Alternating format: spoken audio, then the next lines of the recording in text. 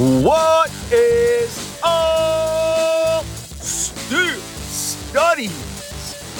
Happy Monday, everyone. January 23rd, 2023, and welcome to episode number 492 of the study session. I am your grateful and appreciative host here, Jeremy Ritt, saying thank you for being a supporter of the Steel Study, for listening into episode number 492 as we make the push to 500, 8 away.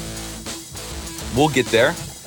Today, I am going to be doing my evaluation of the offensive line, the Pittsburgh Steelers offensive line, to tell you what moves potentially need to be made this offseason. We're going to get into all of that.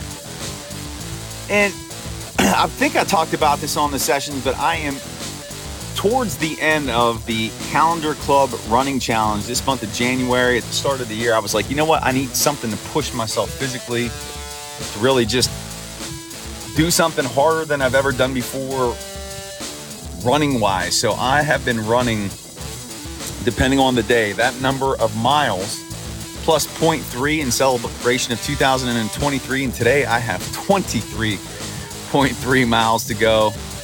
And the hardest days are ahead of me. Yesterday was a grind, 22.3. And that final day next week, 31.3. My left foot is aching. It's swollen. I'm starting to get some bumps and bruises.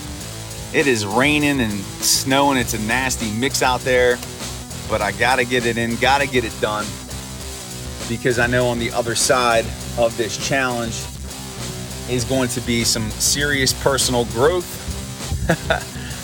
And just figure I'd give you an update of where I'm at. I cannot wait till February 3rd. Anyway, studyings, you know I love yins. Appreciate the support you give to the Still Study.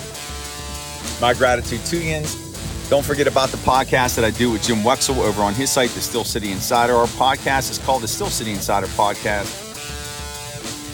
Jim is one of the GOATs covering the Pittsburgh Steelers, having done so since 1995. Our off-season schedule is a little bit different, being that the season is now over. Whenever we record our next show, I will be sure to let you know, but you can check out the oldies in the show notes. And don't forget about the affiliate partnership that we have with Real Life Trading, RLT. If you've ever wanted to trade the stock markets successfully, profitably, consistently, be sure to check out Real Life Trading.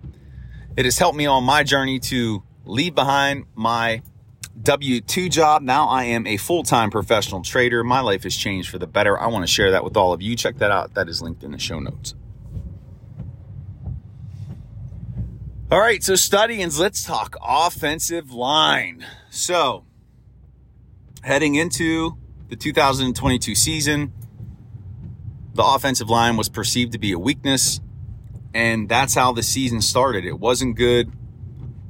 Lack of push in the running game, lack of pass protection, just wasn't good. A lot of penalties, false starts, holding penalties. But there were glimpses. There were moments where players flashed. And then the second half of the season, they started to gel. They started to get a great push in the running game. That was evidenced by the total number of rushing yards put together by Jaylen Warren, Najee Harris and company. It was a noticeable difference. You could see the Steelers' O-line, especially in that final Baltimore game, just blowing the Ravens off of the football. Still some hiccups in pass protection, but there were also moments where it looked like Kenny Pickett had all day in the pocket to determine where he was going to go with the football. And so what we're left with at the conclusion of the season is, which story are we to believe about this offensive line? Was it the one told the first half of the season? Was it the one told the second half of the season? And that's where the Steelers organization is determining what they're going to do this offseason. Which narrative are they buying into, or are they believing a narrative that is somewhere in between? So let's just talk through the players here. We're going to start at center. Mason Cole came over from the Vikings, very steady, was the 12th rated center by Pro Football Focus, was a good leader, consistent. Wasn't great in any one area, pass protection or run blocking, but he was solid, consistent, effective in every game. More than likely, not more than likely, he will be back as a starter unless they find someone in the draft who they just absolutely love and believe that can come in and start. But the chances of that happening are slim. So he will be back as your starter. At left guard, you had Kevin Dotson, who started the season roughly. A lot of penalties, just looking out of position, missing blocks. But he came on towards the end of the season, especially in the running game, getting a great push. And heading into year 4, you would think that he's going to take that next step. The team could be looking to upgrade at the interior guard position on the left side for Dotson. But I don't think that's going to happen in the first round. If anything, maybe rounds 2 through 4, they'll bring in not a body, but a good prospect to compete and push Dotson. Maybe they'll do that. But I can't see them targeting a starting guard or a guard in the first round. There's potential there for Dotson. The biggest question on the offensive line is left tackle Dan Moore, who entered his second season with high hopes, high expectations, and didn't live up to them early on. A lot of false start penalties, a lot of holding penalties, a lot of getting beat by edge rushers. And a lot of people think that the Steelers are going to go after a left tackle in the draft, possibly the first round, or maybe they'll go after a left tackle in free agency. And they very well could do that. But if you think about the Steelers' history of how they approach different positions, they only do that if they truly believe the personnel they have is not up to standard. Here's the thing I'll say about Dan Moore. He was a 4th round pick. He started as a rookie. This was his second year. He needed a lot of polish, and they're not just going to give up on him just yet. He's going to get this 3rd season to see what type of growth and development he has shown. If anything, what I could see at left tackle, they draft somebody between rounds 2 and 4, like I mentioned, for that guard spot to come in and compete and push. The only way, like I said, for center, that they would do something drastic if they had a prospect in the draft that they believed could come in and start right away, then they would pull the trigger first round. I don't see that happening. They're going to stick with Dan Moore, even though some people out there in Steelers Nation might not like it. Right guard, James Daniels, probably one of the most excitable, one of the signings that made Steelers Nation excited. James Daniels was a mauler over there in Chicago. His tenure didn't start out great with the Steelers, but he did get better over time. Having a full year under his belt, time to grow with this team, a full offseason, he's going to be just fine.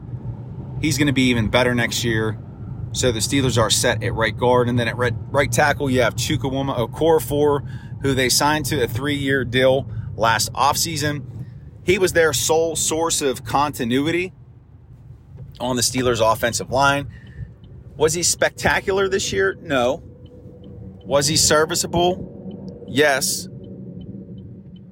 Can he get better? Absolutely. He's only going to be 26 at the start of the season. So they're going to stand pat at right tackle. So to summarize, in the upcoming draft, here's what I see happening. I don't see them targeting a guard or tackle in the first round unless it's an all-world, all-pro, plug-and-play type player that's going to offer an immediate upgrade at either left tackle or left guard. I don't see that happening. I think they believe enough in both Dan Moore and in Kevin Dotson that they want to give them one more shot. But again, I do think they will draft a guard or a tackle or even both between rounds 2 and 4 early on to bring someone in to compete and push both of those players. Because here's the thing. You can't bet exclusively on the upside and the fulfillment of potential on both these players, because then if it doesn't work out, and let's say that they regress, then you're in a world of trouble. The running game is hurt. Pass protection's hurt. you're setting the organization back. So they have to have some type of backup plan there. And that could even occur through free agency.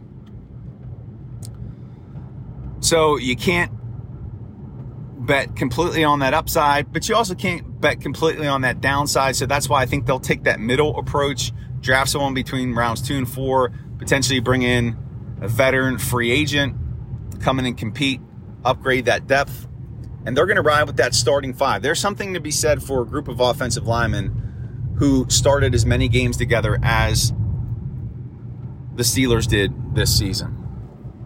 So I know a lot of people are out there saying, oh, offensive lineman first round, offensive lineman second round. I don't see it happening. There are too many holes on the defensive side of the ball.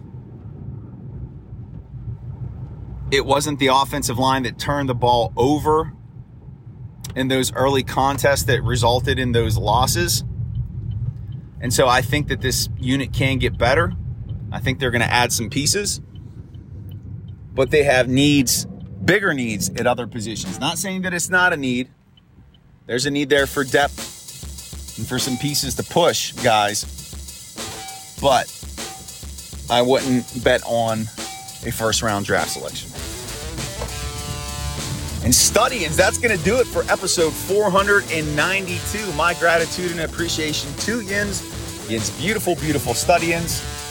Hope you have an amazing week. This is the last full week of January, and thank God I'm ready for February. I'm so over this running challenge. Anyways, have a phenomenal day.